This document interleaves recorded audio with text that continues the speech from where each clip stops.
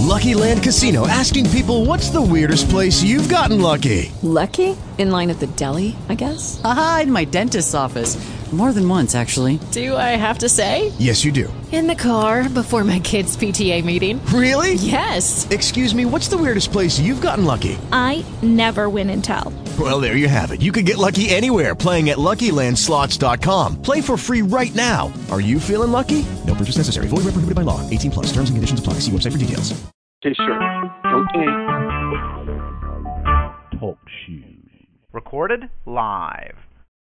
Hello, folks. This is Michael Adams once again from Nothing But the Truth. I got a special guest, James from James Japan, James Arendt, and we're planning on talking to James. We're supposed to be talking to Wakus from Slumber, but I guess he forgot we had a show today. So, but right before the show was supposed to start, James Skyped me and said he could do a show. So I said, well, would you like to do tonight? So he generously offered. He said yes. So here we are. And Walt Stickle said he will join us later on in about 20 minutes or so. And that's always nice. I like to hear James and Walt talk. They seem to really click well together. So, well, I guess we'll start out with a couple of the headlines. And then since it's the Super Bowl and everyone seems to be very obsessed about that, and in particular, the halftime show from Katy Perry, a self-proclaimed Satanist. Oh, my. And I guess you have here is the Super Bowl, a great Katy Perry's firework-filled halftime show. And we'll see. I haven't watched it. I don't watch television. And I certainly don't want to watch something like the Super Bowl, especially after the past half a dozen halftime shows. They seem to get more and more darker and satanic as they go. But it says here, Pop's songstress Katy Perry filled her halftime show with color, pageantry, whimsy, and a too much isn't enough sensibility that meshes well with one of the most hyped sporting events of the year. The 12-minute set opened with Perry riding on a giant golden lion across the field singing Roar, followed by Dark Horse, which she performed, I believe it was the Grammys last year, where it was just filled with satanic symbology. And actually the song itself is very satanic, and it's not just my opinion, it's pretty much what it was meant to be. And it says Perry was joined for the outing with Lenny Kravitz, who time spent on Hunger Games, of all things, another dark movie, and seems to be a big message that the quote-unquote Illuminati seems to be pushing on everybody. And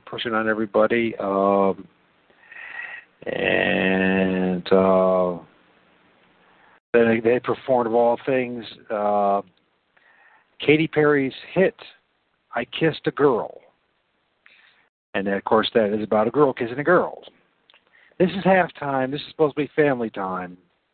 And it just goes on and on that. But if you want to learn more about that, I haven't watched it. I don't care to. Also, another thing that was really strange, Miss Universe 2015, all the insane outfits.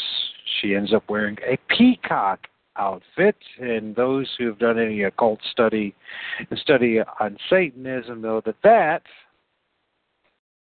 is a symbol of Satanism. And if we look at, why don't we read the Bible a little bit? If we go in Revelations, I think it's 18 or 17, and it seems to be a favorite couple verses, or chapters in particular, when it comes to this show. And it says this, 18:2. We'll read 1 and 2. It says, and after these things I saw another angel come down from heaven, having great power, and the earth was lightened with his glory. And he cried mightily with a strong voice, saying, Babylon the Great has fallen, has become the habitation of devils, and a hold of every foul spirit, and the cage of every unclean and hateful bird. And the peacock happens to be a very occultic, a satanic symbol that you will find, of all places, in the Vatican. Oh, wow. And, here she's all dressed up like a peacock. I don't know what's happening, my friend. All I know is that I don't like it. I don't like it at all what this world's turning into. So, but first of all, how you doing? I mean, I know. Well, I've been inspired to add more articles to my website, and the Lord Jesus blessed me with a great network of friends who send me new materials all of the time, and I'm trying to stick with the things that I can actually prove, either things from the scriptures that I can prove by quoting the scriptures, authorized King James Version of the Bible, or documentation from men in the places of power and authority. And so this recent article about Bible translations about this Jesuit who's in his name is Paul A. Sorkup. He's a professor at Jesuit Santa Clara University, and it says that he sits at the governing board of the American Bible Society, and he advised the American Bible Society on scripture research. And so he's a Jesuit, so it doesn't sound good to me. No, it doesn't. Anyway, right. It doesn't sound good at all. Shall we read about it? Shall we read it? Yes, sure. Please, okay. Please do. The name of your article here, once again, is Modern Bibles Slanted to Support Roman Catholic Church Doctrine. And I read this today, and I was like, wow, very insightful article, very good. Book, Why They Changed the Bible by David W. Daniels, that you can find that on Amazon.com. If you're a King James Bible believer, you ought to already know the obvious changes that have been made in other Bible versions.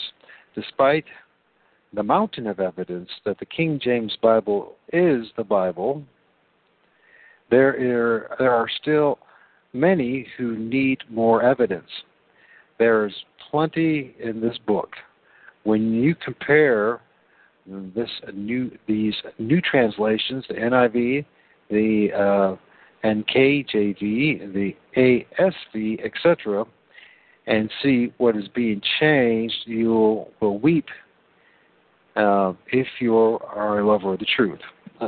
Author David W. Daniels points out in his book, Why They Changed the Bible, how all modern Bibles are increasingly slanted to support Rome's pagan dogmas. An entire section is devoted to the scheme to include the Apocrypha in the Bible. He describes how the Bible societies were, from the beginning, infiltrated with Jesuits or Vatican sympathizers. This sounds like a very interesting book, by the way, to get.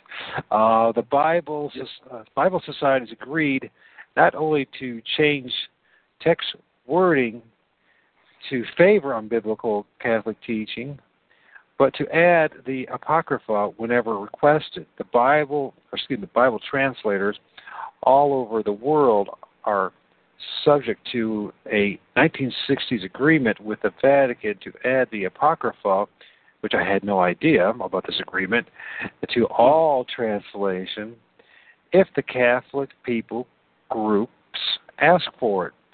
The history and tragic results of this are detailed in Why They Changed the Bible.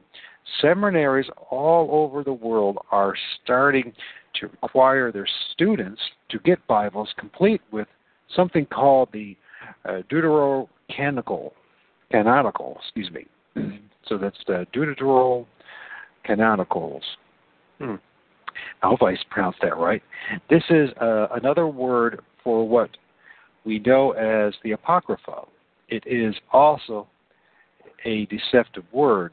It makes the reader think these fairy tales, superstitions, and occultism are actually a secondary canon on a level just below Scripture. Scripture light, in quotes.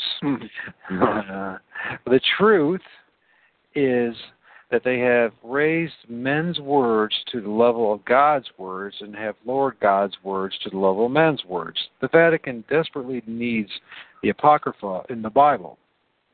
When they cannot distort a Bible passage to fit one of their pagan doctrines, they resort to the Apocrypha. For example, their teaching of purgatory is based on the apocryphal book of 2 Maccabees, chapter 12, verse 45, and Tobit 12:9. Using money to pay for sins appears in Ecclesiasticus 3:30. Water will quench a flaming fire, and alms maketh atonement for sins. The Apocrypha also contains such strange advice as using smoked fish liver to dispel demons, Tobit 6, and suggests that suicide in some cases is manly and noble, 2 Maccabees 14, verses 37 through 46. Strange historical inaccuracies also appear, such as the death records of Antiochus Epiphanes, who must have died twice when you compare 2 Maccabees 2:13 through 16 and 9:1 through 29. A search of ChristianBook.com turns up 46 items for sale related to the Deuterocanonicals/Apocrypha, with over 24 Bibles that include them. Supposedly, these are only for Roman Catholics, but Daniel's research discovered that the groundwork has been laid over the decades within the Bible Society to ultimately produce a Bible with the Apocrypha and subtle watering down to create a one-world Bible for a one-world religion. This Jesuit Pope's PR campaign continues to sugarcoat the bait and switch for evangelicals who have already swallowed the poison of the modern Catholic versions. A big thanks to my friend Patty in Kansas for sending me this article. This is a very interesting article. So, yes, what you think? Yes, I wish I knew who the author was. You know, I hope it's clear that I did not write this article. It was something that my friend Patty Purcell sent me. By the way, she's also a fan of this show. She'll probably listen to this one too. Oh, good. Well, hello, Patty. If you listen, we're nice that you're listening. That's great. Yes, you know, Patty is such a wonderful sister in the Lord Jesus Christ. She had a major change in her life.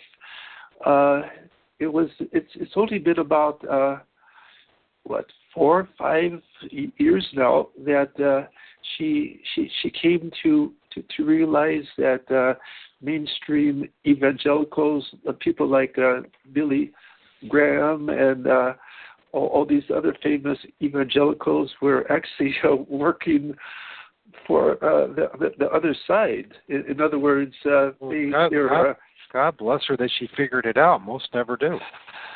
It was terrific psychological wrench for her.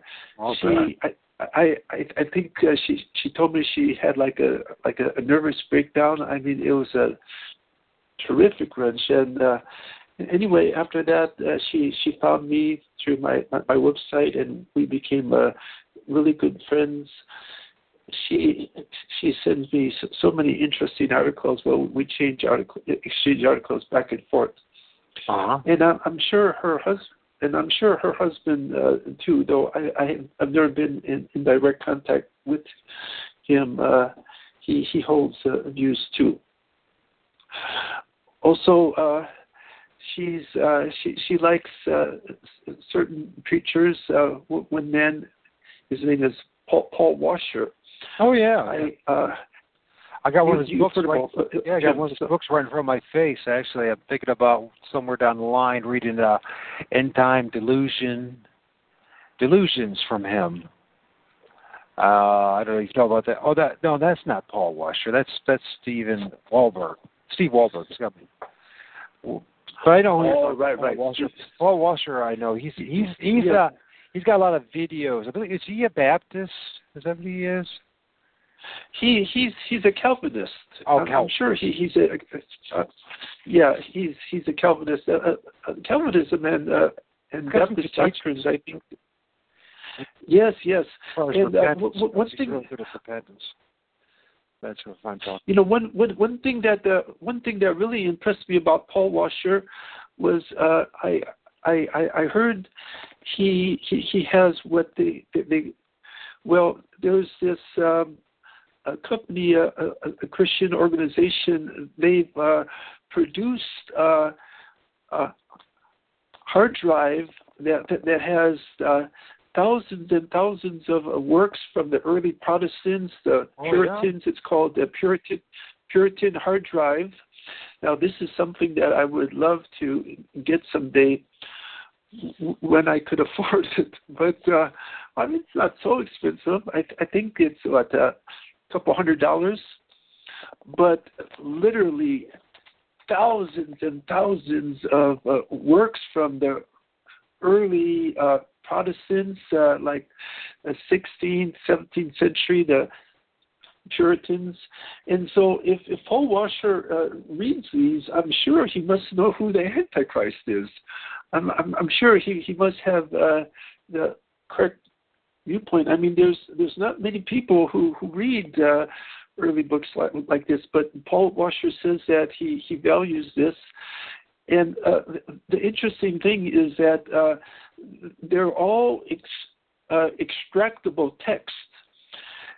You can find it if you do a search on Google, a Puritan hard drive. You can find it. This must be a real treasure because they're all extractable. There are books that you can find. They're in the PDF format, but some PDF files are hard to read because they're not actual. They're not created with extractable text, but they're actually scanned images, and some of the images are poorly scanned. It's hard to read.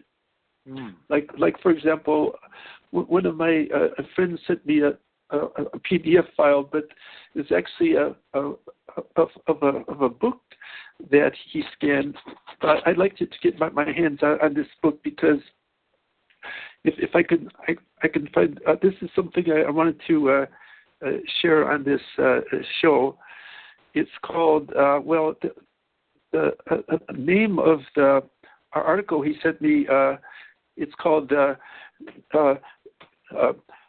Mutilation of Mark. Mutilation, and basically it says that, and I'm sure you know this, that most or maybe all modern English translations, they omit a major part of the chapter 16 of the Gospel of Mark. Okay. They say that it's not found in the earliest text. But according to this book here, it says that someone discovered text that dates. In other words, they found a manuscript dating AD 66, and this shows that the text in the Texas, in other words, it's identical. This manuscript dated AD 66 the text is identical to Textus Receptus, which proves that text that text is in fact included, all of it, in the 16th chapter of Mark. It was purposely omitted in Roman Catholic versions of the Bible, purposely omitted. So, in other words, this is documented evidence that that Textus Receptus is correct, and the so-called statement that this text in the last few verses of the Book of Mark is not found in the earliest manuscripts is a lie. It's a lie. So anyway, this is the next thing I hope to post on my website, but I can't post it as is. It's just a scanned image of a book, and it's hard to read. Right. I hope to at least type out some of the text, at least relevant portions, which I think is interesting because it adds more evidence to show that the King James Version of the Bible is in fact the best translation of the Bible we have in the English language. Sure. I wish I could say that for Japanese Bible translations. Unfortunately, we just have to work with what's available. They're not as good, but this is what we have to work with. But at least I've got the English to compare it with when I teach the Japanese gospel. Sure. And the Japanese people do come to know the Lord Jesus through reading the Bible. I've heard many testimonials of Japanese people coming to know Jesus the 36 plus years I've been in Japan. I think I shared before. One time I met a man. He was hospitalized in the hospital, and he was there a month, and there was a Japanese Bible, at least a New Testament, on one of the shelves in his room, and so he started to read it, and he read through the book of Matthew, and he became convinced that Jesus is the Son of God and the Savior. Well, that's awesome. So, yeah, really awesome, because it's very rare, I think, even for anyone to come to know the Lord just reading the Word on their own. I haven't heard many such testimonials. It's usually the influence of somebody else. Right. I know certainly in my case it was, as I shared before, I was raised a Roman Catholic in the big city of Chicago, controlled by Irish Roman Catholic politicians, and so the Roman Catholic influence is very great in Chicago. About the only major Protestant influence Chicago had was Moody Bible Institute and Dwight L. Moody. I certainly believe he was a great man and an evangelist, but I heard that Moody Bible Institute was heavily influenced by Dallas Theological Seminary. Oh, that's dangerous. Right, and you know that they teach the doctrine of futurism. Yeah, dispensational futurism. Right. Anyway, well, what's it? I just forgot his name. ChristianityBeliefs.org. David does a good article on that, doesn't he? Oh, David is such a good writer. I really love that website, and he's taught me a lot. Mm-hmm. Yes, yeah, and I'm really glad to have him as well. I consider him a personal friend now. He's my friend on Facebook. Good, yeah. Well, he definitely is a reliable source. He seems to be a man that's really done his homework. So, especially when it comes to the Bible, and and he's honest. He doesn't if he doesn't know the answer, he doesn't know the answer. Right. And, he doesn't try to buffalo anybody. He tries to get just the best that he understands things, and it's not about winning over anybody. You know what I mean? Convincing anybody. Right. Absolutely. Right. I'm looking for that study. Shoot, I don't know. It would be not modern Bible deception studies. I don't know. Anyways, if you go to anybody who listens to this, you can go to ChristianityBeliefs.org. End Times Deception. He's got this whole list of Bible study lists, and somewhere in there he does a good article. In fact, I read it on my show, that particular one, but I can't remember now which one it was. I guess I read just about all of his articles on my show. So that's how much I think of his work. So I really am impressed with him. So okay, I have this book I tried to share. I have the specific title for you now. It's called Mutilation of Mark 16, 9 to 20, and the author is Floyd Nolan Jones, and after that he has letters after his name, THD and PhD. So he sounds like a very learned man. It's called Mutilation of Mark 16. Of Mark 16, okay. 9 to 20. 9 to 20. So apparently Mark 16, 9 to 20 is not included in many newer Bible versions. Maybe I can look that up now. Okay, sure, why not? So why do you think that is? What is it in there that bothers them so much that they didn't want to take it out? Did you hear me? Are you still there? Looks like we might have lost James there. We do have, I'm having I'm in the middle of a blizzard right now, so there's about almost a foot of snow, so that could always affect things as far as communication. So,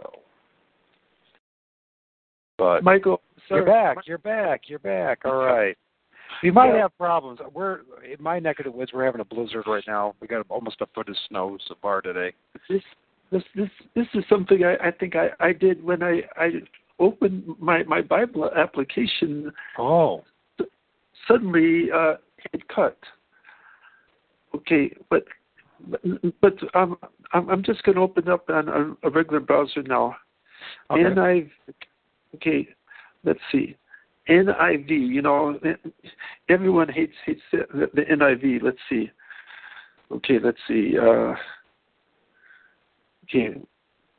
I found something like here. Well, the NIV does have these verses, but it specifically says the earliest manuscripts and some other ancient witnesses do not have verses 9 to 20. And according to the book which I just quoted, this is false. This is false because they found manuscripts that earlier than, in fact, that the earliest manuscript ever does contain verses 9 to 20. So I think that's very interesting, and it adds evidence that the Textus Receptus is correct, and the King James Version is based from Textus Receptus. There are some other foreign language Bibles also based on Textus Receptus. For example, the Chinese Union Bible, and possibly the Japanese Mungo type Bible was based on it. But unfortunately, the language of this Bible is so old and so hard to read, so hard to understand that we just don't use it. I mean, it's fine. It's fine for personal study, but not for sharing the gospel with people. It's just too hard. What reason? This might be an interesting point for your listeners. Is that the English language and some other European languages, like for example the German language, these languages were greatly influenced by translations of the Bible, and this is why I believe nearly for 500 years. I mean, from the time that the King James Version of the Bible was translated until now, the English language has not evolved as nearly as much as the Japanese language has over the same period of time. The Japanese language has evolved greatly. I cannot understand a Japanese, a Japanese language from 500 years ago. It's evolved greatly. And one reason why it's evolved so much is because the Japanese language did not have the Word of God as an anchor for that language, whereas English had a King James Version of the Bible, and the German language had Martin Luther's Bible, which was like an anchor for the German language, and this is why the German people today can still read and understand Martin Luther's German translation of the Bible, which is very interesting for me, because I'm fascinated with languages. I would say possibly the Russian language too, because the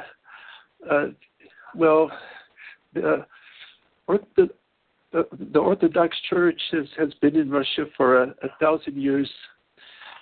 And they do read the Bible, and I have Russian translations of the Bible, and I would say that Russian translation of the Bible is a very good translation. Interesting. It's a very, very good translation of the Bible. I'll have to do more research on it, see if it was based on Textus Receptus or not. But one key way to find out is to look in the book of Acts, chapter 8. I believe there's a key verse missing in the book of Acts in chapter 8 of many modern translations of the Bible. The Ethiopian's confession of faith, where he says, I believe on the Lord Jesus Christ, it's not in many modern translations of the Bible. It's omitted. But so I'm gonna look that up. Well, it seems to be quite a bit. I mean, if you was it New International NIV, they've taken out quite a bit from, like, well, Matthew, Mark looked quite a bit, Luke, John, Acts, in particular. I mean, we have. It's easy to just go online. You can just say what verses are taken out of the new translations, and they'll point them out. So Matthew 17:21. I know. As far as Mark 16, I mean, it's interesting because that particular chapter, that a lot of controversy with that. First of all, for some reason they took it all out. That's a big controversy. Secondly, you got these sects out there in the Appalachians and all that. These snake handlers religions. These pseudo-Christian religions that part of their worship service is handling poisonous snakes. They get a lot of their justification for what they're doing from 16:18 of Mark, but could be an interesting little study to see a couple of these verses that they have taken out of the modern translations. Let's see, why would they take out Matthew 17:21? Let's see. Okay, well, Matthew 17:21. That is about how it's. He's talking. If you go from start from 20, it says Jesus said unto them. It said, well, we'll go to 18. Jesus rebuked the devil, and he departed out of him, and the child was cured from that very hour. Then came the disciples to Jesus apart and said, why could not we cast him out? And Jesus said unto them, because you of your unbelief, for verily I say unto you, if you have faith as a grain of mustard seed, you shall say unto this mountain, remove hence to yonder place, and it shall remove, and nothing shall be impossible unto you. And then 21 is the one that removed. Howbeit this kind goeth not out but by prayer and fasting. So for some reason, we wanted to take that out. I guess if you look at the Roman Catholic priests and those who quote unquote do exorcists, well, obviously fasting, you go by what Christ said and what they do. Once again, another example of the Mother Church being at enmity with the Word of God. And, needless to say, prayer and fasting is, as far as the way the Lord says to do it, is not a big part of the exorcist program, is it? Right. So I don't know. That's an interesting one. So they took that out. Go ahead, Rigas. Yes. I'm looking at Acts chapter 8, verse 37. It says, and Philip said, if thou believest with all thine heart, thou mayest. And he answered and said, I believe that Jesus Christ is the Son of God. So this verse is missing from most modern Bible translations. But I'm looking at my copy of the Russian New Testament now, and it's included. Oh, good. Good for them. Yeah. So yeah. So the Russian New Testament has it. Yes. See, I can read and I can understand. This actually I could read most of the Russian Bible, especially the New Testament. I mean, it's not that my Russian is so great, but because I know the Bible so well, and it's actually it's not hard to learn to read Russian. Russian it's really a beautiful language. It's a So that seems to be an ability and a talent on your part to learn languages. So you know Japanese, English, Russian. What other languages do you know? Which has said a lot for you because you grew up in America, and most of us have a hard enough time just speaking English, let alone another language. So, I had 4 years of high school Spanish, and I really blew it. I was not interested to learn Spanish. I was a clock watcher. Actually, I didn't do well in the classroom situation at all. I wasted a lot of my time. But I would love to learn Spanish, and I do remember a little bit of high school Spanish, and I've met Spanish speakers, and the first thing I tell them is, "Yo no hablo español." I don't speak Spanish in Spanish. Well, you're doing better. You're doing better than me. So. When you asked me what other languages I know. I've been to China, 7 weeks in China, and so I know how to say some things in Chinese, and basic greetings and thank you. And I was surprised. I was watching by chance this television show, a show on TV, and I actually understood it. This boy said, "Ma, ni dawo," and I thought, wow, that's so interesting. See, he said, "Mother, you hit me. Ma, me, you hit da wo, me." And so I thought, because I knew these individual words, and when he said that, I thought, wow, the Chinese language must be a piece of cake to learn compared to Japanese. I really think it is, because the word order is exactly like English. In Japanese, the word order is totally upside down. And this is what makes it difficult for many foreigners to learn, especially listening to a news program.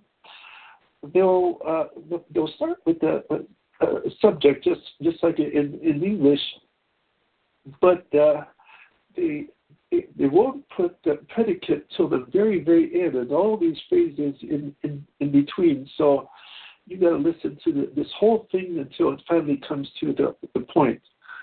Whereas English is not like that. Anyways, I hear that Latin language is a little bit like Japanese in that respect. And anyway,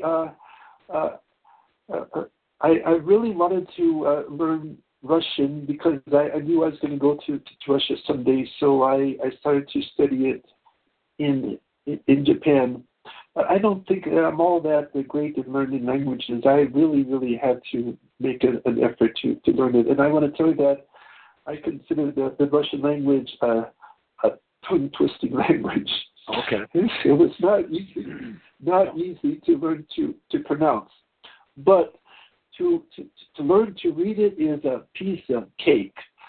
There's only, if you're going to compare it to Japanese or Chinese, because there are only 33 letters, and they pronounce the words exactly how they write them, with only a handful of exceptions.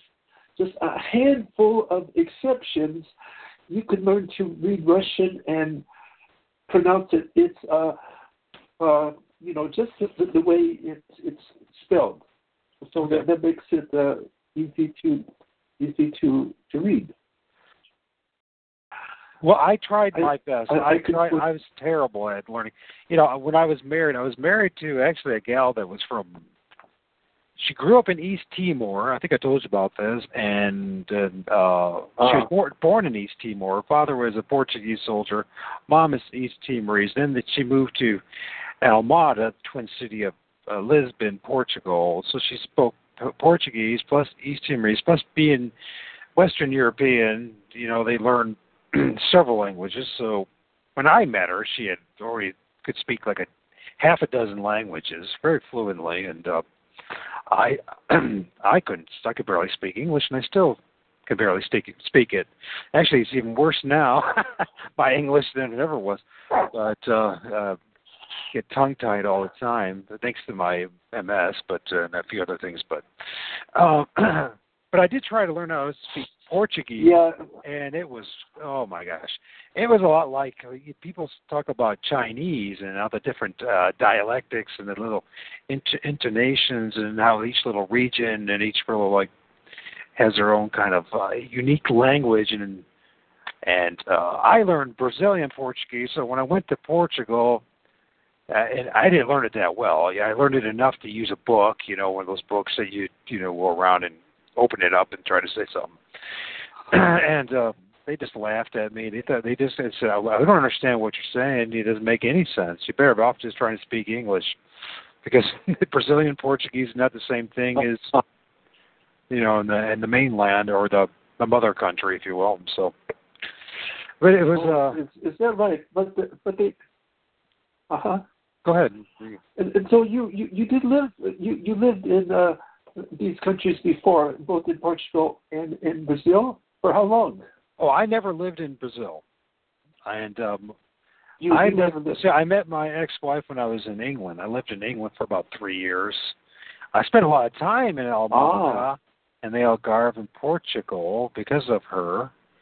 And of course, when you go over there for a visit, it's not like you go there for a week because it's expensive, with plane tickets and everything. So it costs.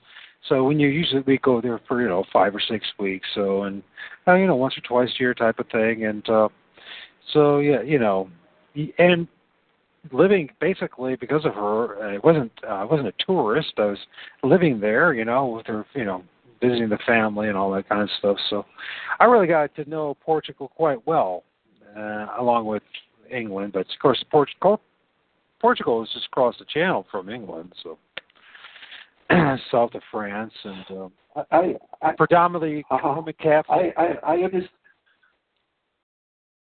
I know. I hear that Portugal has many dark spirits of witchcraft in Portugal. That's what I heard. I'm sure. I have no idea. But I do know this much. It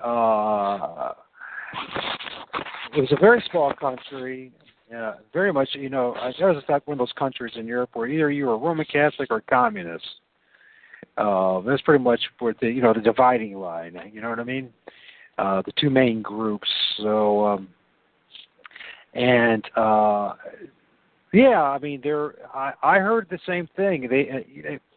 Almada, the twin city of Lisbon, had its own shanty town, and they always would say, this shanty town, for those who might be listening, shanty town is where if you see these places out in cities in Africa where there are other places where the people are living in cardboard boxes, if you will, type of thing, or real flimsy housing, and it's very poor.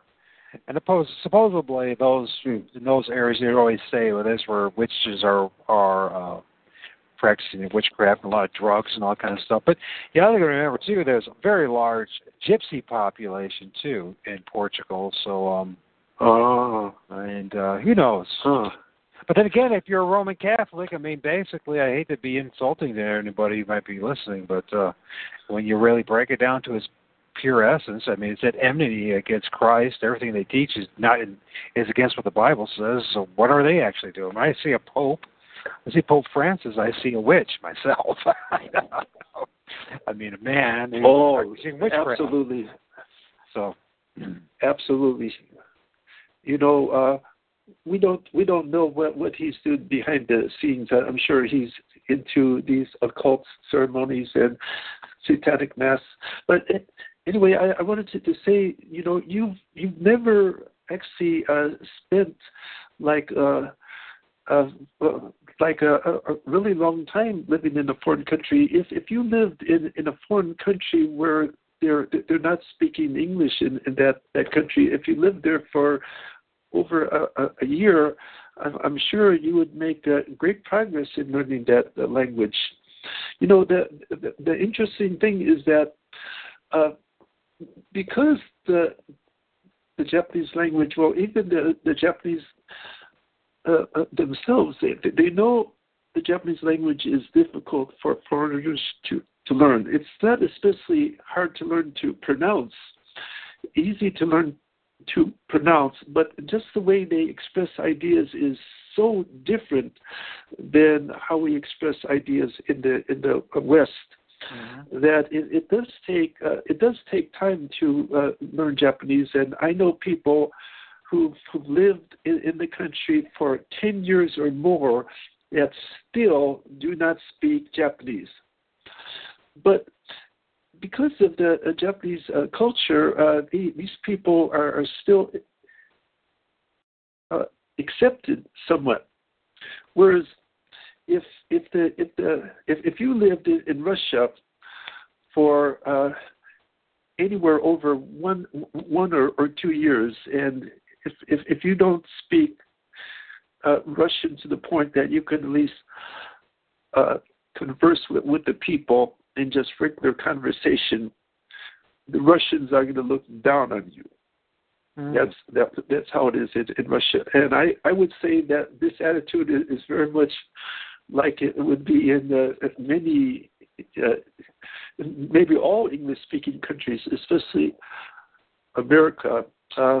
When the immigrants first come to America, of course, their English is not so good. I heard Arnold Schwarzenegger's English was very poor when he first came to America, but of course he made great progress. But you know, because English is a European language, same as Russian. Even though it sounds very different, the way the Russians express ideas is very similar to English speakers, and even the order of the sentence and even the words and expressions very, very similar. So it's basically easy for any European person to learn to speak any other European language, including English, with the notable exception of Finnish, Estonian, Basque, Hungarian, and Turkish. I hear these are not common European languages. In other words, they're not linked to the European Indo language group, which is they're an Asiatic language. I know Finnish, Estonian, they can somewhat understand each other, and Hungarian is supposed to be a part of that, but the Hungarians and the Finns cannot mutually understand each other.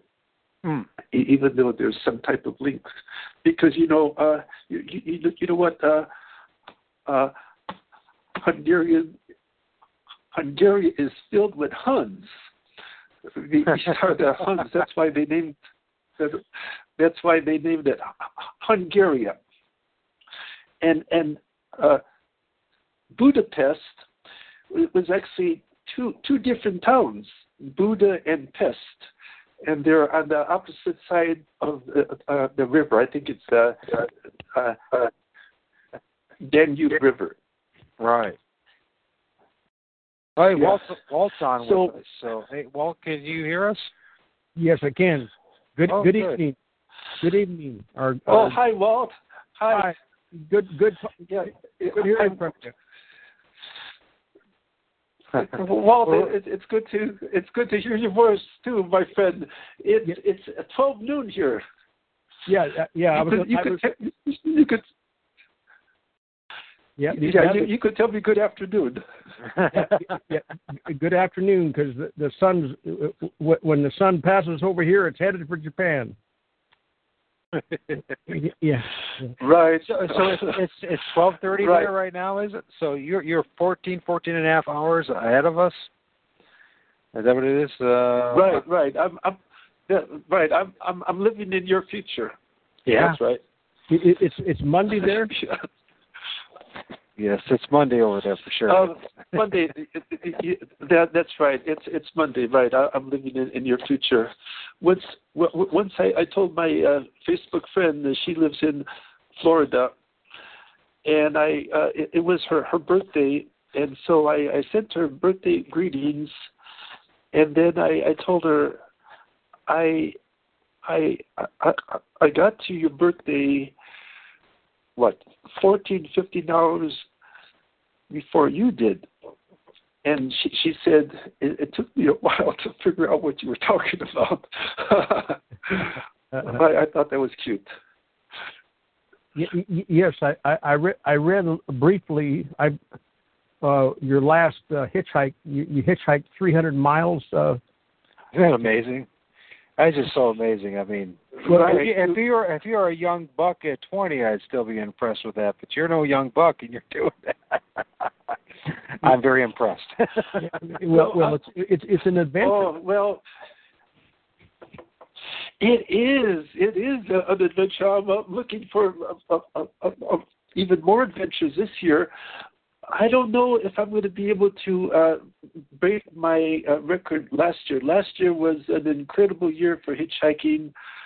It was 17,000 miles last year.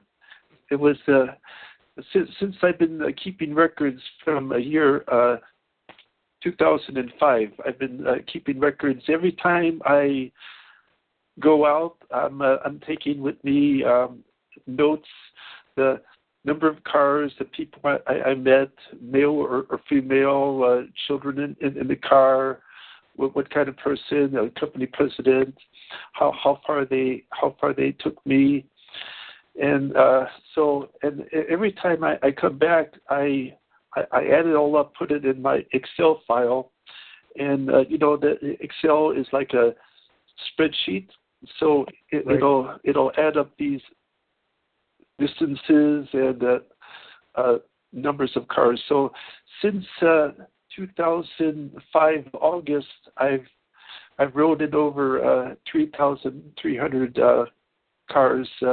Some were trucks, but not many. Well, relatively only about 5 or 6% were big trucks, and the rest regular cars.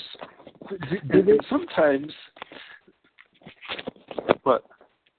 Do they have semis like in the United States? Or are their trucks as big as ours? I don't think they're quite that big. I hear that the trucks in America are really, really big. I mean, they have big trucks, but maybe not quite as big as in the USA. One thing that the roads in Japan are not quite as wide. And so this is one reason why when I first came to Japan, I did have a driver's license, and I was able to exchange it to a Japanese driver's license. But at the time, because of my work, I didn't have opportunity to travel and no real reason to drive. And so I let the license expire. Because the people that have a driver's license in Japan but don't drive, the Japanese call them paper drivers, and the paper driver in Japan, there's a bad stigma associated with it. I heard because when they finally do decide to drive after a few years, even though they have a license, because they're so out of practice, they often cause accidents. And so I didn't want that. I did not want that to happen to me. And so I figured there's no real reason for me to drive, and so I let the license expire. In some ways, looking back, if I had a driver's license now, it would be good in some ways, because I'd be able to take my wife out shopping. We'd be able to travel a little bit more. See, it's hard to go back and get that license again for a couple of reasons. Number one, it's expensive. Like it would cost something like over $3,000 because I would have to go to driver's school. Unless people take the driver's school route, they could bypass driver's school and just go out to have their driver's test, but they're going to fail. And they have to keep on going back and back and back and back and back and back, because apparently these testers are prejudiced against people who don't go to driver's school, and driver's school is relatively expensive. It would cost me $3,000 just to go to a driver's school. And a second reason is my eyesight is poor, even with glasses. It seems every year I've been getting a stronger and stronger pair of glasses. And I just don't want to be responsible for the destruction of lives. As a Christian and a missionary in Japan, I want to save lives and give them the gospel. And one of my friends, I would say he was a good driver, but a lady made a mistake, and she appeared out of nowhere, and he hit her broadside, ultimately resulting in her demise, her death. It's really sad. To be behind the wheel is quite a responsibility.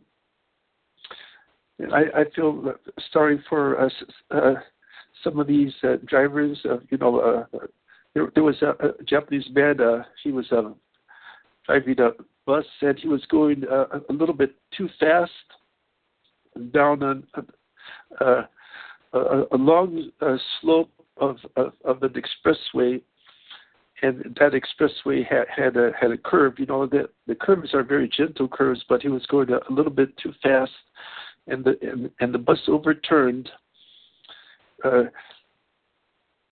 resulting in the death and injury of some of his passengers.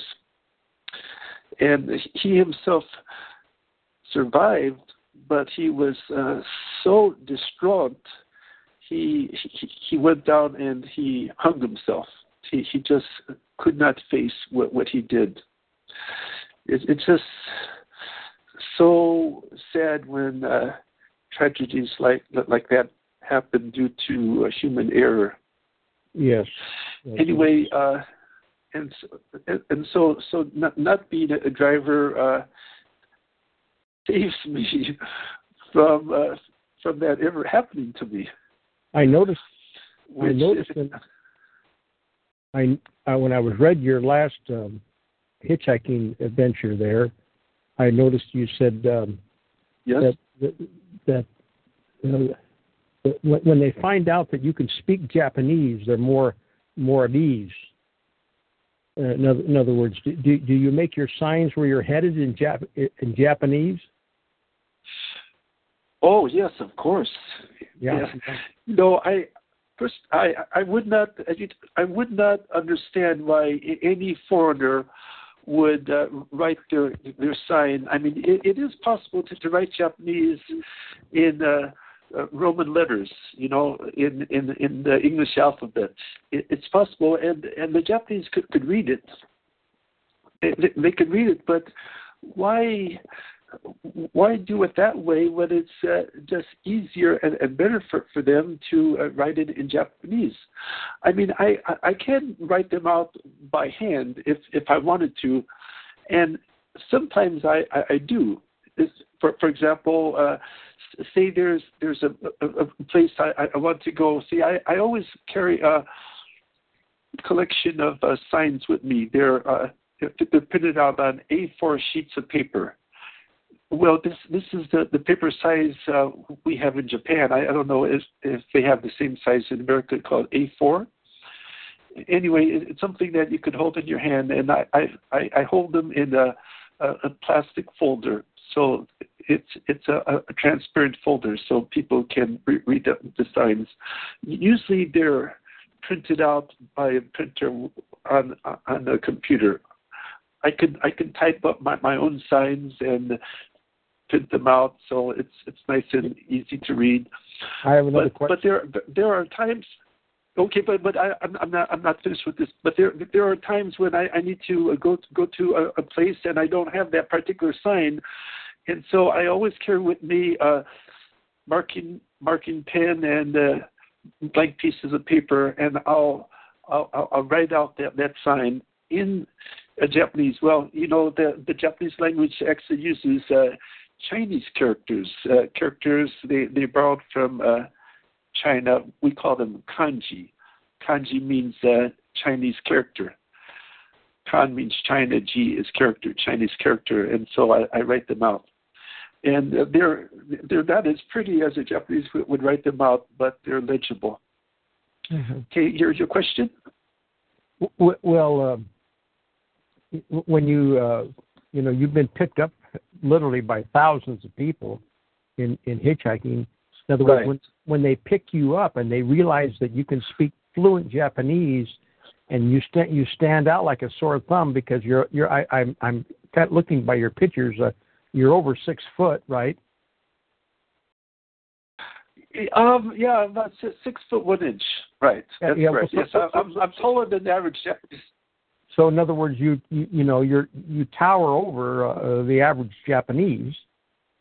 And the fact, what I'm trying to say is, in other words, it must be you get a lot of questions. In other words, when you can speak fluent Japanese and somebody picks you up, they must find it very interesting themselves. Oh yes, absolutely. We, everyone is different, of course. Some will have loads of questions about America and different things. Some are interested in English. Some are interested in my experiences. Some are interested in what other people I meet. I carry with me my tablet PC, which is very, it's small, only 7 inches, and it has a camera in it, so I'm able to take their photos, and I can show them photos of other people who picked me up hitchhiking, too, and they're very interested in that. Yeah, well, go ahead. And of course, the main thing that I want to share with them is the gospel. But I have to take them where they're at, because as I shared before in one of my previous shows, that I would say most Japanese, unless they're Buddhist, and there's not really a high percentage of practicing Buddhists in Japan. I would say that the percentage is maybe only 10 or 20%. I can't give you an exact figure. No, the Japanese are apathetic toward religion in general, and so if I tried to present the gospel from a historical point of view, and I tell them this is a true history, and the Japanese are very interested in history. So I start with the book of Genesis, chapter 1. Verse 1, in the beginning, God created the heavens and the earth, and I explained that to them and talked about six-day creation. We take that for granted. I think I'm not that I've been a Bible scholar all my life, but we take it for granted as Christians. In other words, because I literally believe the first chapter of Genesis. In other words, how God did it, I don't know the mysteries of God. But in other words, from the first day to the sixth day, I mean, in other words, it's laid out. In other words, now you understand. Now you have a running idea of the world. But I can see why there's so much confrontation when somebody's an atheist, because they don't have anything to they have no foundation. In other words, it's like this. It's like when a hummingbird comes by. I mean, that little hummingbird is amazing, and how God created that hummingbird, I don't know, but by just looking at the hummingbird, you see all kinds of designs. You see the defined. Absolutely. You see, I mean, it's amazing, and so I can see how subtle Satan's been, especially the last 50, 60 years, in pushing this evolution. See, because that's what I was going to ask you. And I was going to ask you this: like the Japanese that don't have a Bible, I mean, how would a Japanese approach you and explain the start of life? They have no idea. This is not even a topic of conversation in everyday Japanese life. They have no idea how life began. I start the conversation. I ask them what they think how life began, and they can't answer me. They have no idea. So I tell them, well, according to the Bible, this is how it happened. God created the world in 6 days, and it was not through this so-called Big Bang. I have a really, really, really good friend. He's a university professor in Australia, PhD. He's a creation scientist, and he has really good articles on his website that exposes Big Bang as false science. And this entire idea of Big Bang, guess who it came from? Our favorite enemies, the Jesuits. It was a Jesuit priest who got that idea of Big Bang. Yes, it was. Yes, it was. Yeah, I forget. Yeah, it was a Jesuit.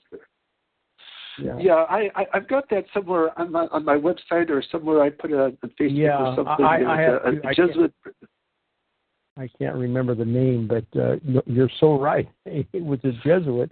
In other words, the rebirth of the New Age movement comes from a Jesuit also. Yeah. Okay. Let me see if I can find that website. This is a website that I recommend. It's johnhartnett.org. So John JOHNHARTNETT.org. You have a link to it on your link page, don't you?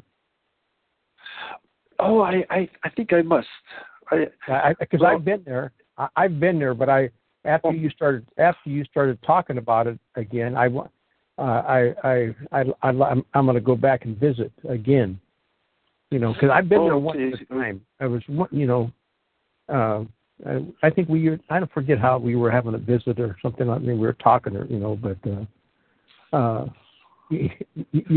because I still find it fascinating. In other words, and this last person you went to see was also an American, right?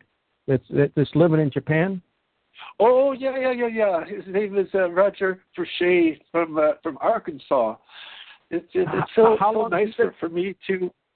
How long has he lived? Also a long time, like me, at least 35, 36 years. He's also a fluent Japanese speaker. Really a great guy. Well, tell me now, how did he? Did he have similar? In other words, how did he get to Japan? I mean, he also he joined this missionary movement that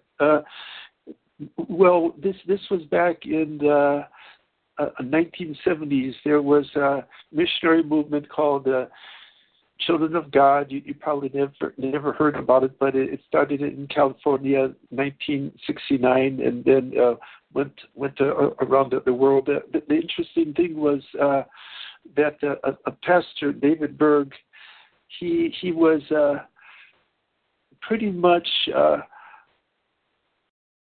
he saw the corruption of American Protestant churches, and he felt that there were many false teachings in church, and so he recommended that we stop going to these what he called temples of abomination altogether.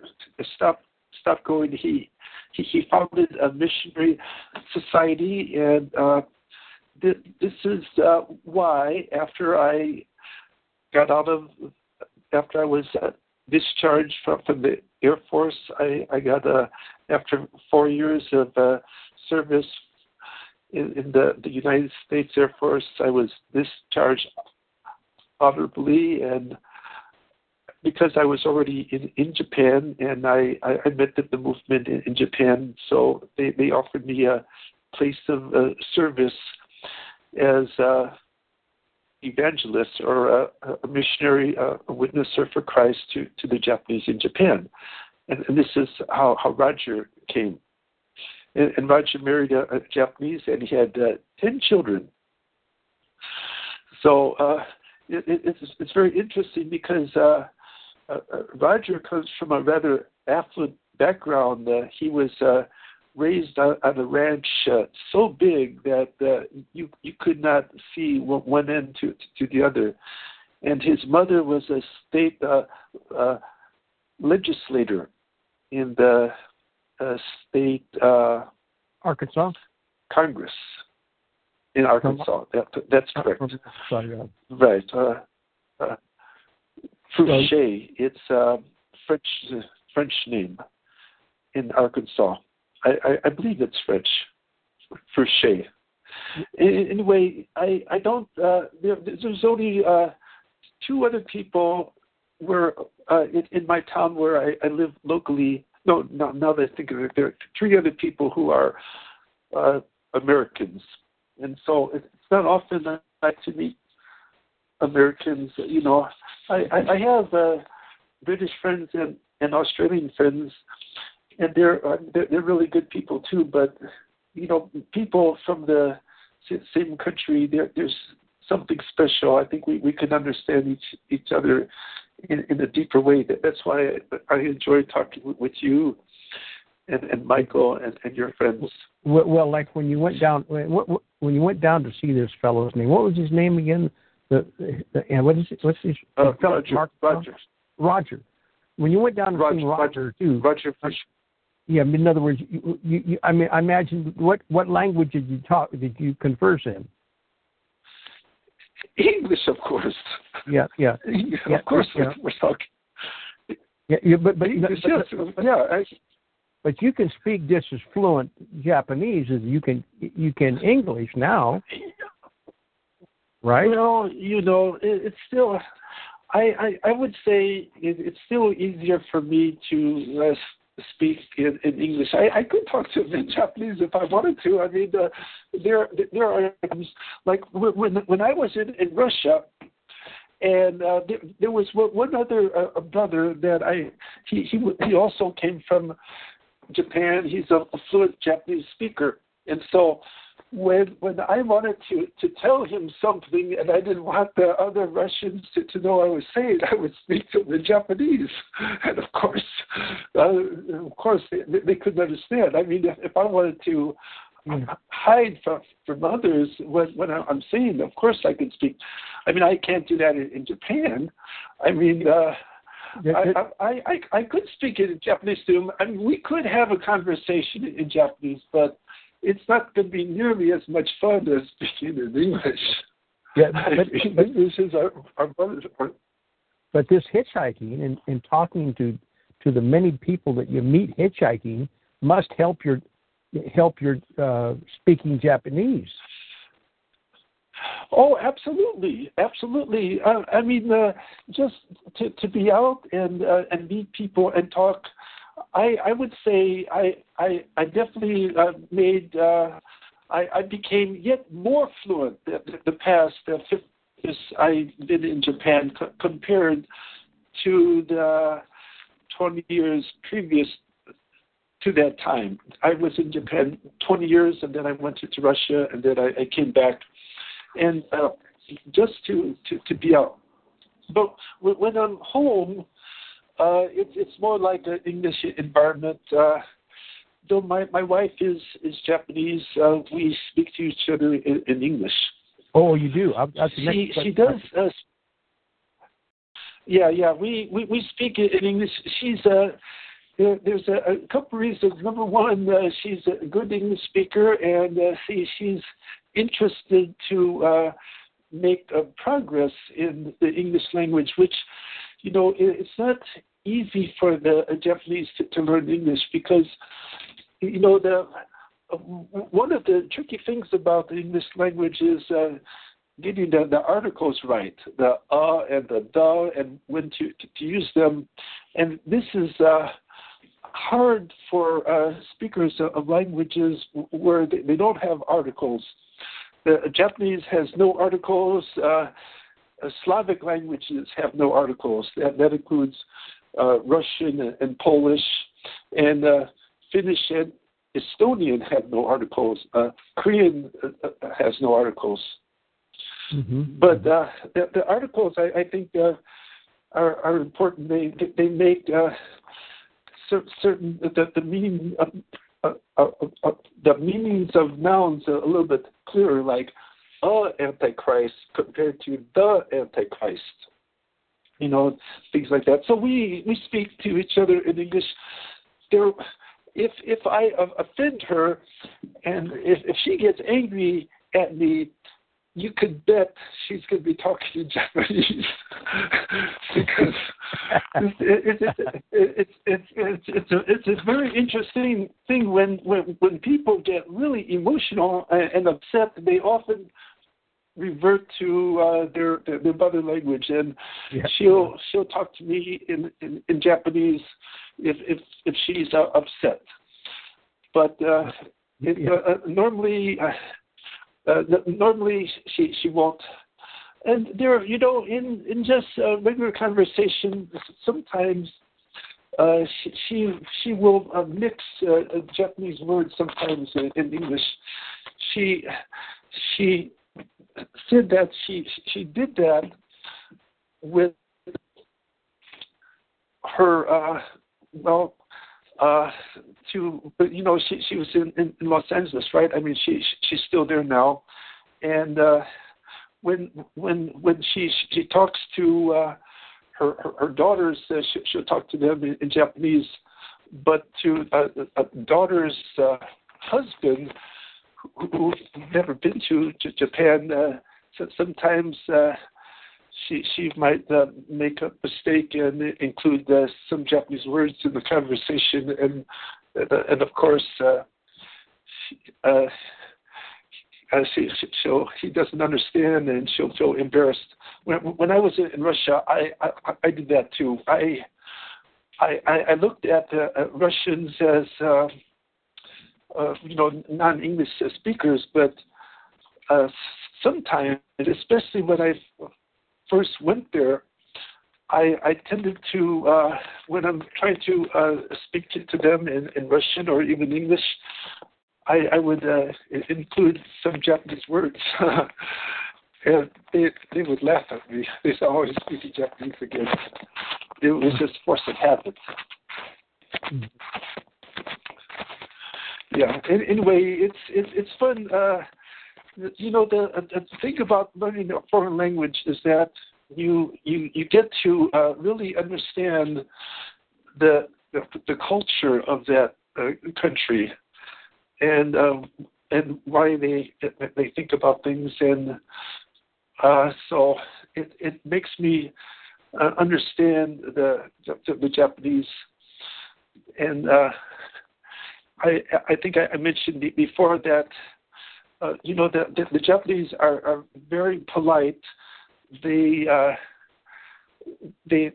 don't want to offend people, especially with their words, and so Japanese language can be an ambiguous language. It's ambiguous. It sounds good, but well, just to say that Japanese politicians do very well because they can make promises and say all kind of things, and they don't necessarily have to keep them because it's a fuzzy language. In other words, you're not sure exactly sometimes if the guy is sincere or not. Any more questions? Yeah, well, I was going to ask you too on, in other words, if you were to, what about crime in Japan compared to, let's say, like you were raised in Chicago, in the United States. In other words, right. When you go to some of these bigger towns, what is there? And another question I had to throw in on this is, what about homeless? Is there homeless people in these big cities? Yes, there are homeless people, but you don't see them as much. Well, there was one time in the city where I live. This is the largest city on the Sea of Japan. It has nearly 1 million people, and the train station at one time, well, it was a brand new train station, and there were cardboard boxes of homeless people sleeping inside the hall of the train station. It was like that way for months. All these homeless people in their cardboard boxes. They have their beds. Not like Western beds. The Japanese people sleep on these mattresses on the floor. They're called futon, and they're actually very convenient, especially if their house is not big, because with a regular Western style bed, every morning you have to make your bed, whereas the Japanese can just fold up their bedding and put it in the closet, and so it's completely out of sight in the room.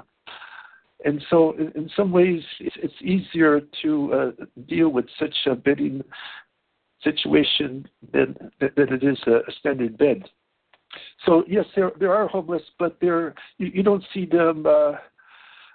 I mean, there's only certain places that you would see them. I haven't seen a homeless person for quite some time, And there are no homeless people in my area at all. I mean, this particular neighborhood, there are no homeless people at all. I would be surprised if to. Right. Whereas I saw plenty in Los Angeles. I saw lots of homeless people in Los Angeles. Yeah. I even saw a sign. It says there are 50,000 Jews in LA living in poverty. So I was quite surprised to hear that, because normally when you think of Jewish families in the USA, I would associate the average Jewish family as like doctors and lawyers and people of affluence, people of means. But according to this, there are. What is the economy like right now? Is there unemployment? I mean, how is it in Japan? Well, I would. Yeah, things are definitely down. I mean, the peak economy was like in the mid '80s in Japan. People had lots of money then, and you can tell by what they were throwing away. It was amazing. People, you could actually live on trash, things that you would find thrown away. Foreigners would furnish their houses or their apartments with all this free furniture that they could find thrown away. Because the interesting thing is that the Japanese furniture, that the quality is not nearly as high as American furniture. You know, when I don't know how furniture in America is now, but when I was a kid, everything was a solid wood and made of hardwood and these chests of cedar. I mean, this type of wood is expensive in Japan, and you can buy it. You can buy solid hardwood furniture in Japan, but it's very, very expensive. They have all these cheap things that they used in place, like they're hollow. The wood is hollow. In other words, it's like really light. It's easy to break. They have these really cheap shelves that you could buy for only $10. They're called color boxes. These things will only last for maybe a few years, and they get all cracked. But anyway, back in the 80s, people were throwing away television sets and cameras. I found a camera thrown in the trash. That camera was still being sold in the stores for something like $300 or more. And it was a perfectly good camera, working camera. I found computers. Even now, there's a local company. They give me all their computers, laptop computers. I got a bunch of free laptops. They're older, but still workable. So sometimes they don't work. The other day I got a laptop and it won't turn on. But I can't give it back. See, the company is happy to give me their old junk because it costs money to deal with trash in Japan. They pay for it, and so I'm actually doing them a favor by taking anything that they have to offer me, these computers and monitors. And sometimes I'll pick up I'll find something and it turns out it doesn't work.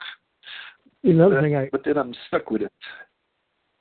Another thing I'd like to ask you about is, I was raised in Washington, and we up in Western Washington, but between Seattle and Tacoma there. It's called the Puyallup Valley and the Kent Valley. It goes all the way. And anyway, the Japanese, are excellent, some of the best farmers in the world. And I was just going to. I know. Yes. Yes, like I said, I used to go down and there was a farm, a Japanese farm, and they raised carrots. And in other words, and I used to get 100-pound sack for $1. For $1 a sack. Wow. I used to take my pickup, and of course I'd get 2-3 sacks, and I used to drink lots of carrot juice. I drank lots of carrot juice, but oh man. and then there was Japanese farmers down at Pikes Peak Market in Seattle. There was quite a few, because my wife used to go down and sell honey.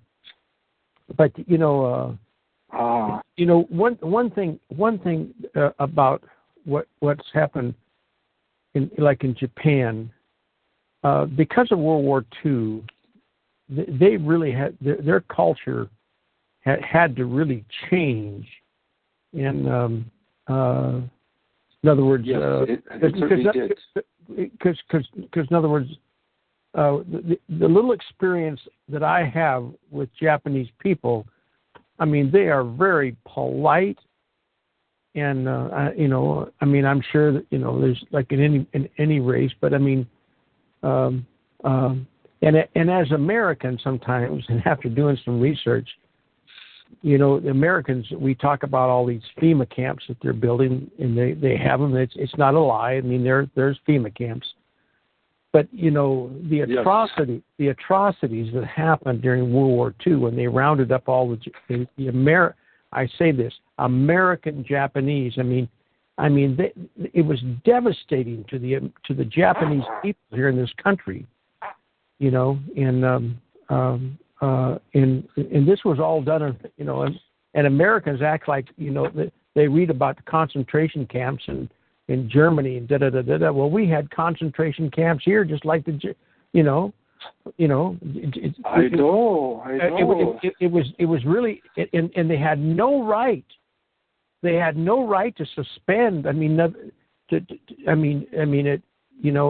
people have forgot that. And see, I would have a hard time.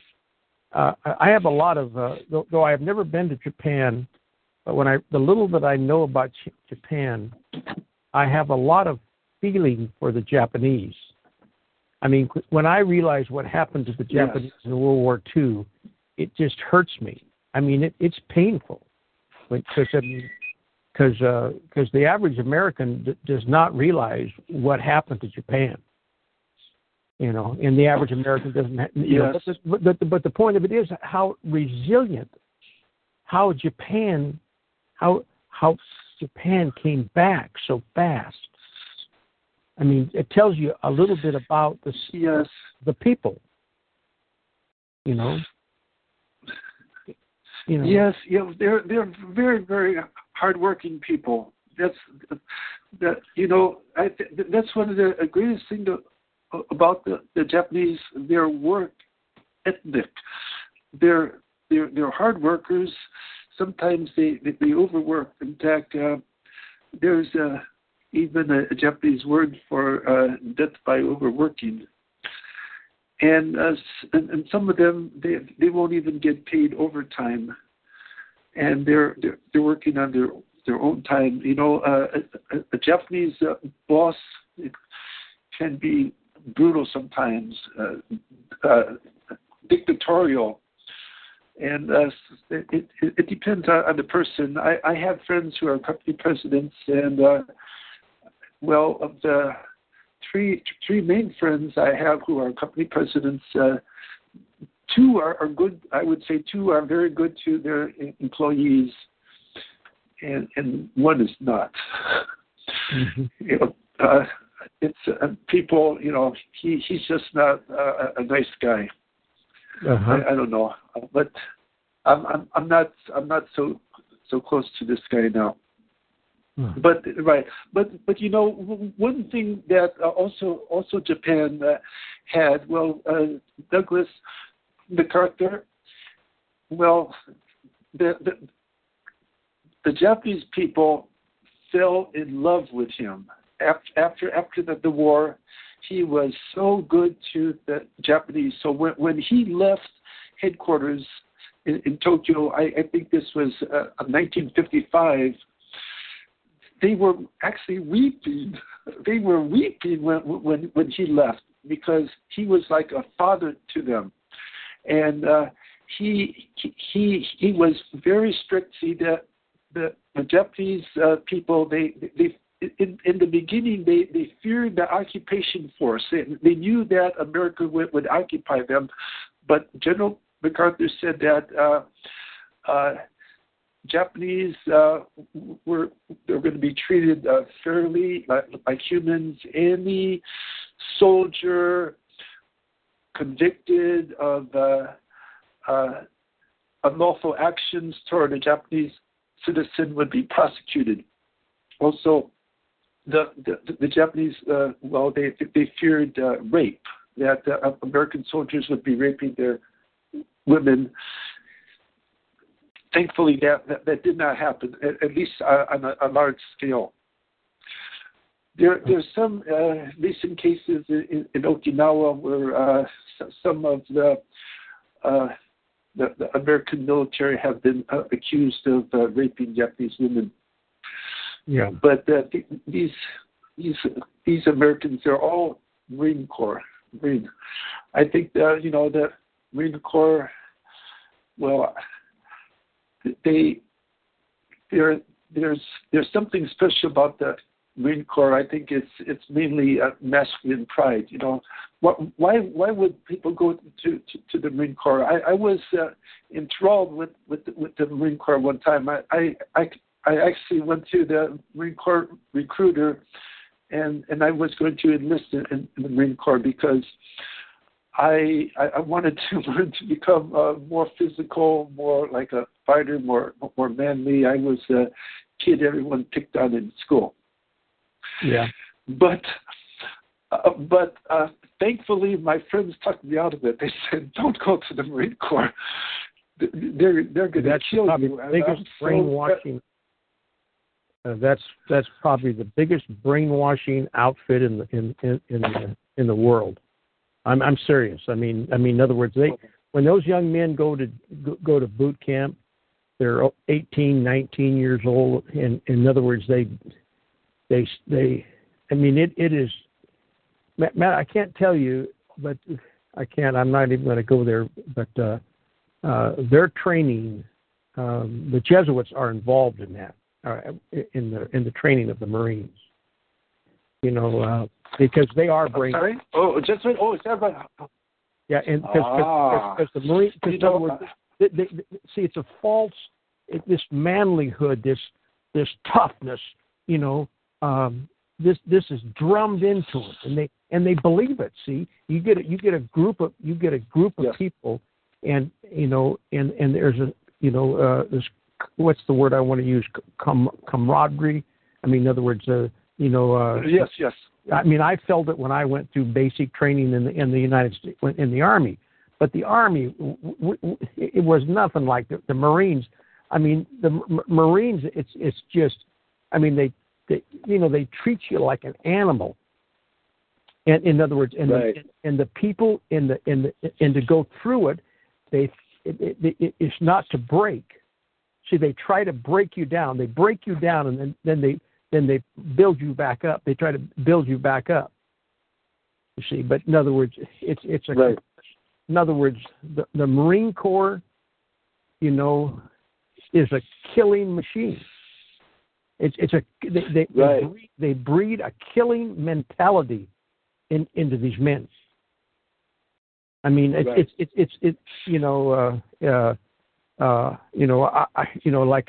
I went through the Army, and it was only 2 months basic training, but it was nothing. It was nothing. We bivouac. I think we went and bivouac for 1 week. We stayed out in the field, but from then on, we were in our barracks. But anyway, you mentioned Marines. I didn't want to go off on the Marines, but getting back to Japan, because the next thing I wanted to kind of ask you is the two towns, Nagasaki and Hiroshima. Have you been through them cities? I have been to Hiroshima several times. I've been to Peace Park, and I saw this building where you see the top of the building is like just a skeleton, like this dome, a skeleton. Yes, and, I've seen pictures. Right, and a nuclear bomb, they say it exploded right above it. Well, this is contrary to what Eric John Phelps has to say. He says that the bomb that it exploded was a magnesium bomb, that the real nuclear weapon was on the ground. They set it off. Where he gets that information from. Well, yeah, this is very interesting. I don't know where he gets this information from. If I could find that out, I think. Well, I have thrown. One thing that we can. I remember Michael one day saying this to me. I think it was Michael. But after you understand all the lies that have been taught us, from 9/11 to the assassination of President Kennedy, to the moon shot, I mean, just continuous lying. So when it comes to this atomic bomb, I don't have any documentation, and I don't adhere to everything that Eric John Phelps says. But listen, Eric John Phelps has some inside information. Listen, the pictures he got and everything, he has worked with Jesuits, okay? And he got it from Jesuits, right?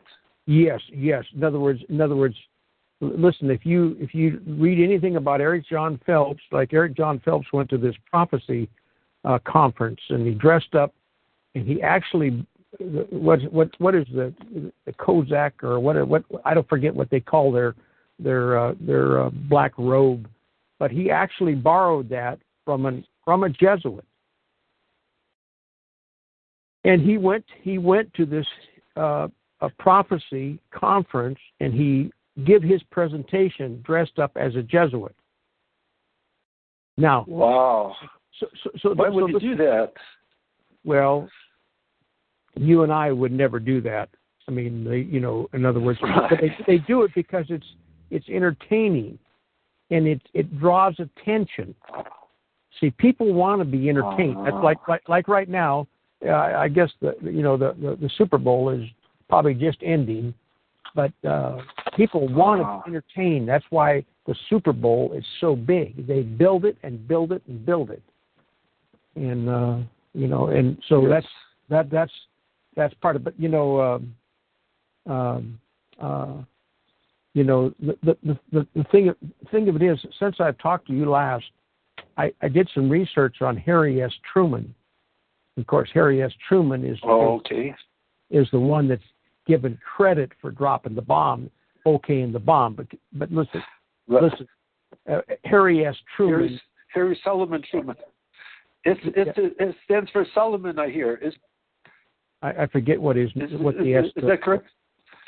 No, I forget what I don't think it's Sullivan, but it could be. It could be. I'm not positive what the S stands for, But but the thing of it is, when I did this research, and I was researching on Harry S. Truman, I realized the hand of the Jesuits. See, the Jesuits are the ones that directed World War II. In other words, that war went down exactly the way it was planned. Okay. Yes. I mean, the Japanese, like when they came in to Japan, and listen, they got away with this. This is something. Since you're in Japan, I mean, it just gives me chills. But they firebombed 67 cities in Japan. I mean, they leveled them. And then then when they dropped the bomb back in 1945. When they dropped the bomb, they said that it was going to save 100,000 lives if they had to invade Japan. Oh. Now, and then by 1952, it had rose to 1 million. And then I want to say this too: every single general, General LeMay, General McCarthy, Eisenhower, and there's a couple other generals. All the major generals were against dropping the bomb. It didn't need to be done. It didn't say. You see, here you can see the Jesuits' hand in this, and it started back in 1945 when they elected President Roosevelt for the fourth term. I mean, I'm telling you some history that people are not going to don't know anything about it. But Henry Wallace was Roosevelt's vice president. Henry Wallace was in today's, you would call him you'd call him a peacemaker. Okay, he was anyway. See the powers to be. You know, they had to get okay from the president to drop this bomb. So now this is back when Roosevelt. Okay. So when they elected Roosevelt for the fourth term, they got rid of Henry Wallace and put in Harry S. Truman. And Harry S. Truman was a Pendergast. They call him the Pendergast senator. What do you mean by that? There was a man named Tom Pendergast in Missouri that controlled all the politics. It was the mob, okay? And he was a devout Catholic. Uh-huh. Okay, well, that is nothing new for the mafia. You know, that's nothing new for the mafia. So the reason I'm bringing this up, you see, is we were raised. I mean, here I am. I'm a baby boomer. I was, I was probably a year old when they dropped that bomb. But when you really understand, when you realize that every single general was against it, and the fact that they sold the American people, I mean, the American people today, we should still be ashamed of that. We should be ashamed. We should be a complete, that was a fraud. The dropping of the atomic bomb was a fraud. You know? Yes. In other words, and so that's why I'm a little sensitive, because after, I told you, people that I've met from Japan, Japanese, you see, it was the first war, too. It was the first war that they started carpet bombing civilians. Wow. Hey, gentlemen. Yes. Before we close this recording of the show, I would like to read one more article from James' website, jamesjpn.net. If it's all right? Sure. And, sure. And I'm enjoying your discussion, and give you both a little bit of break. And I will read this, and then we'll end the recording. We still stay on afterwards, though. But I appreciate the contribution to the show, gentlemen. This article is called "Insights from the Roman Catholic Bishop of Chicago in 1850: How the Catholic Church Took Over America." James Oliver Van de Velde, in April 3rd, 1795 to November 13th, 1855, was a U.S. Catholic bishop born in Belgium. He served as the second Roman Catholic bishop of Chicago between 1849 to 1853. He is a bishop who wrote the following letter to Charles Chinnicky in 1850. On the 15th of December of 1850, I received the following letter. Chicago's, Illinois, December 1st, 1850. Reverend Father Chinnicky, Apostle of Temperance of Canada.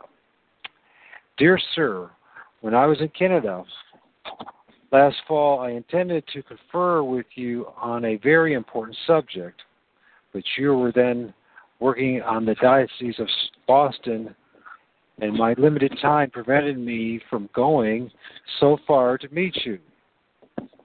You are aware that the lands of the state of Illinois and the whole valley of the Mississippi are among the richest and most fertile of the world. In the future, those regions which are now a comparative wilderness will be a granary, not only to the United States, but of the whole world. Those who will possess them will not only possess the very heart and arteries of this young and already so great republic, but will become its rulers. It is our intention, without noise, to take possession of those vast and magnificent regions of the West in the name and for the benefit of our Holy Church. Our plan to obtain that object is as sure as easy. This is a very James, can you? There's a lot of rustling going on. If you could calm it down a little bit. Is it? I'm sorry. Yeah, it's okay. I'll go back to this right here. Thank you. So our plan to attain that object is as sure as easy. There is every year an increasing tide of immigration from the Roman Catholic regions of Europe and Canada towards the United States. Unfortunately, till now, our immigrants have blindly scattered themselves among the Protestant populations, which too often absorbs them and destroys their faith. Why should we not direct their steps to the same spot? Why should we not, for instance, induce them to come and take possession of these fertile states of Illinois, Missouri, Iowa, and Kansas, etc.? They can get those lands now at a nominal price. If we succeed, as I hope we will, our Holy Church will soon count her children here by 10 or 20 millions. And through their numbers, their wealth and unity, they will have such a weight in the balance of power that they will rule everything. The Protestants, always divided among themselves, will never form any strong party without the help of the united vote of our Catholic people. And that party alone, which will ask and get our help by yielding to our just demands, will rule the country. Then, in reality, though not in appearance, our Holy Church will rule the United States, as she is called by our Savior himself to rule the whole world. There is today a wave of immigrants from Canada towards the United States, which, if not stopped or well directed, is threatening to throw the good French Canadian people into the mire of Protestantism. Your countrymen, when once mixed with the numerous sects which try to attract them, are soon shaken in their faith. Their children sent to Protestant schools will be unstable to defend themselves against the wily and united efforts made to pervert them. But put yourself at the head of the immigrants from Canada, France, and Belgium. Prevent them from settling any longer among the Protestants. by inducing them to follow you to Illinois. And with them, you will soon see here a Roman Catholic people whose number, wealth, and influence will amaze the world. God Almighty has wonderfully blessed our labors in Canada in that holy cause of temperance. It means no. Okay. You know what he means by temperance? It means no alcohol. Sure. Okay, good. I just wanted to make sure you knew that. Okay, thank you. But now the work is done. The same great God presents to your Christian ambition a not less great and noble work for the rest of your life. Make use of your great influence over your countrymen to prevent them from scattering any longer among Protestants by inducing them to come here in Illinois. You will then lay the foundation of a Roman Catholic French people whose piety, unity, wealth, and number will soon renew and revive on this continent the past and fading glories of the Church of France.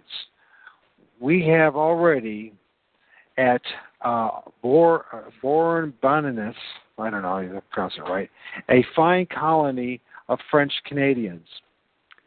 They long to see and hear you. Come and help me to make that comparatively small, though thriving people grow with the immigrants from the French-speaking countries of Europe and America, till it covers the whole territory of Illinois with its sturdy sons and pious daughters. I will ask the Pope to make you my coadjutor, and you will soon become my successor. For I already feel too weak and unhealthy to bear alone the burden of my too large diocese. Please consider what I propose to you before God, and answer me. But be kind enough to consider this overture as strictly confidential between you and me, till we have brought our plans into execution. Truly yours, Olivier Vanderbilt, Bishop of Chicago. And what's happening in September?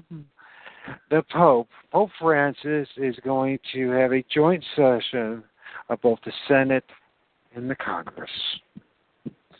Did you think they won? Do you think they succeeded? Oh, absolutely. Absolutely. You know, the Roman Catholic Church has taken over that Midwest farmland. I didn't know it until just a few years ago that the St. Louis is a Roman Catholic town founded by Roman Catholics. This is the heartland, the center of the Midwest farmland, St. Louis, the Vatican, Missouri. That's right. And there's huge arches there that has some type of occultic meaning to it.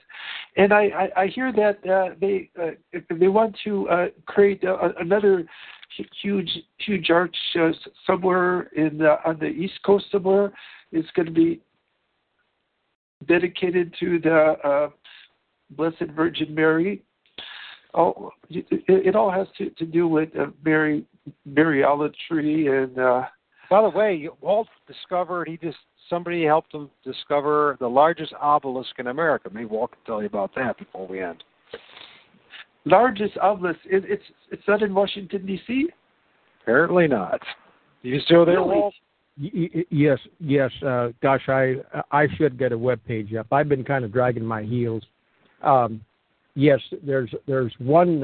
It's the biggest obelisk in the world is in Texas. Texas, really? Oh, everything is big in Texas. That's right. That's the old. You know, that's everything is big in Texas. Interesting. I'd like to see a picture of it. You have a picture of it? Okay. I'm going to look it up after this too.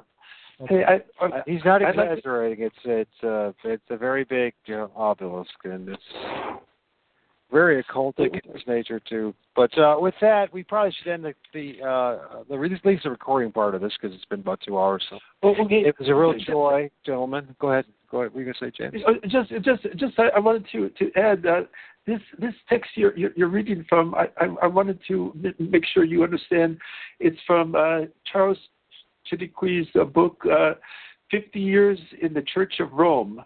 Thank you. And this is a book I believe every Protestant American should read. I consider Charles Chidikwi like the Martin Luther of North America. I would definitely call him Martin Luther of North America because, like Martin Luther, he was a Roman Catholic priest, and the bishop of Chicago was so evil, so mean, so cruel that he was persecuting Charles Chidikwi. He accused Chidikwi of a crime that would have landed him in prison, but so he was advised. Charles Chidikwi was advised to get the legal aid, and young Abraham Lincoln came to his aid. So, and this is why I believe that Abraham Lincoln was in fact a good, godly man, a real Christian, because Charles Chidikwi certainly vouches for him. And Abraham Lincoln won his case. And he refused to take payment for the case. He accepted an extremely small fee of only $50. And so Charles Chidikwi was so amazed, and he was so emotional. He started to weep. See, he's still a priest at this time, and so Abraham Lincoln said, "Father Chidikwi, why are you weeping? You just won a glorious victory over your enemies." And he said, I'm weeping for your sake.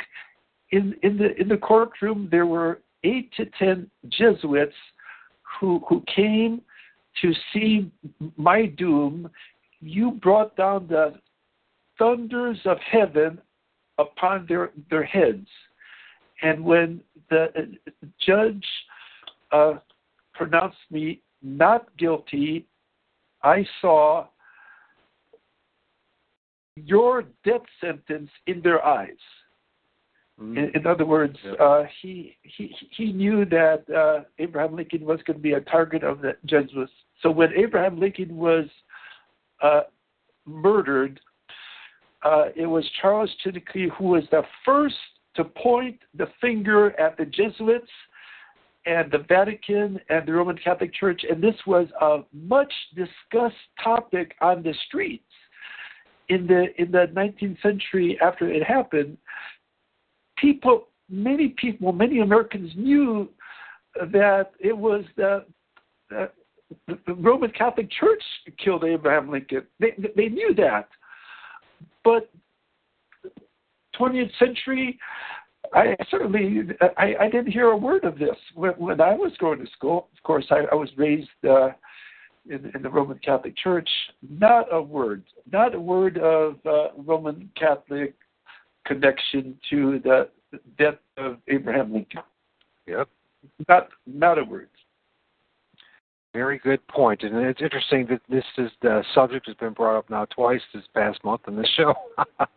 Okay, so yeah, it's a very fascinating read, and it's very insightful. And if anybody doubts who's really running the show in this country at this point, they really just haven't done their homework.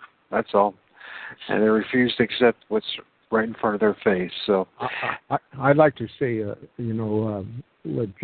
what James just said about Charles Chidikwi is the Martin Luther of the United States. I mean, really, I'd never heard that said that way, but it is. It's anybody that's really interested in the basics and in the root problem that we face in the world today. Is the 50 Years in the Church of Rome by Charles Chidikwi is You will laugh, you will cry, and I mean it's a great read. It's a great read. So Walt, you have read that book in its entirety? Yes, I did. I've read it twice.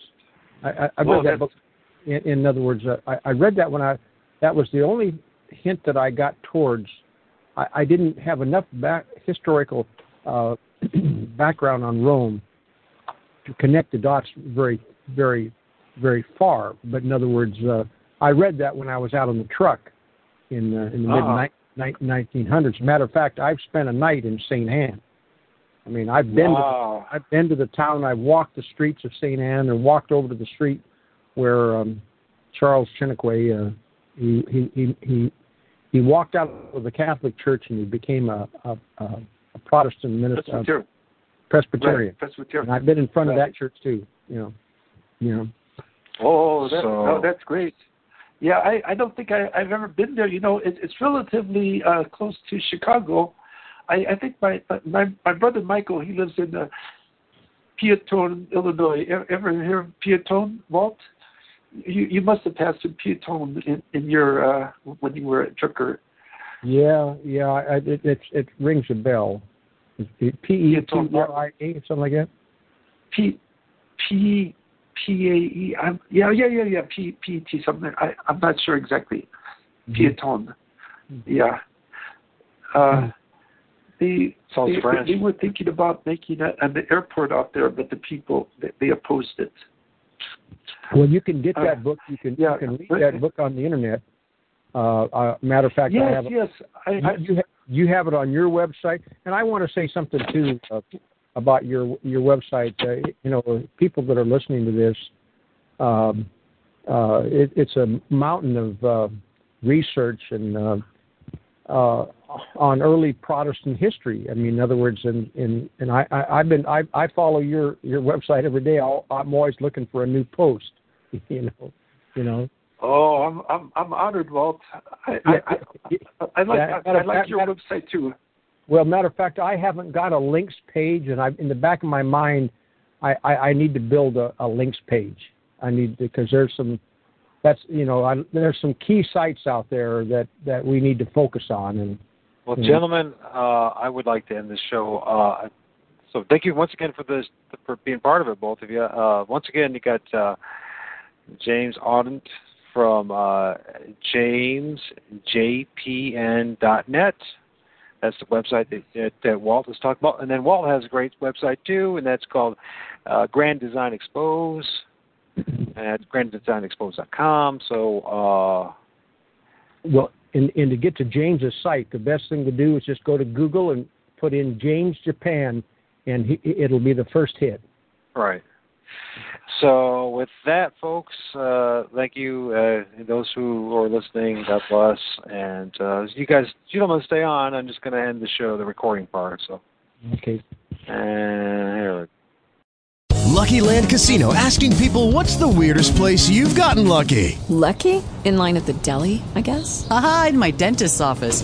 More than once, actually. Do I have to say? Yes, you do. In the car before my kids' PTA meeting. Really? Yes. Excuse me, what's the weirdest place you've gotten lucky? I never win and tell. Well, there you have it. You can get lucky anywhere, playing at LuckyLandSlots.com. Play for free right now. Are you feeling lucky? No purchase necessary. Void where prohibited by law. 18+. Terms and conditions apply. See website for details.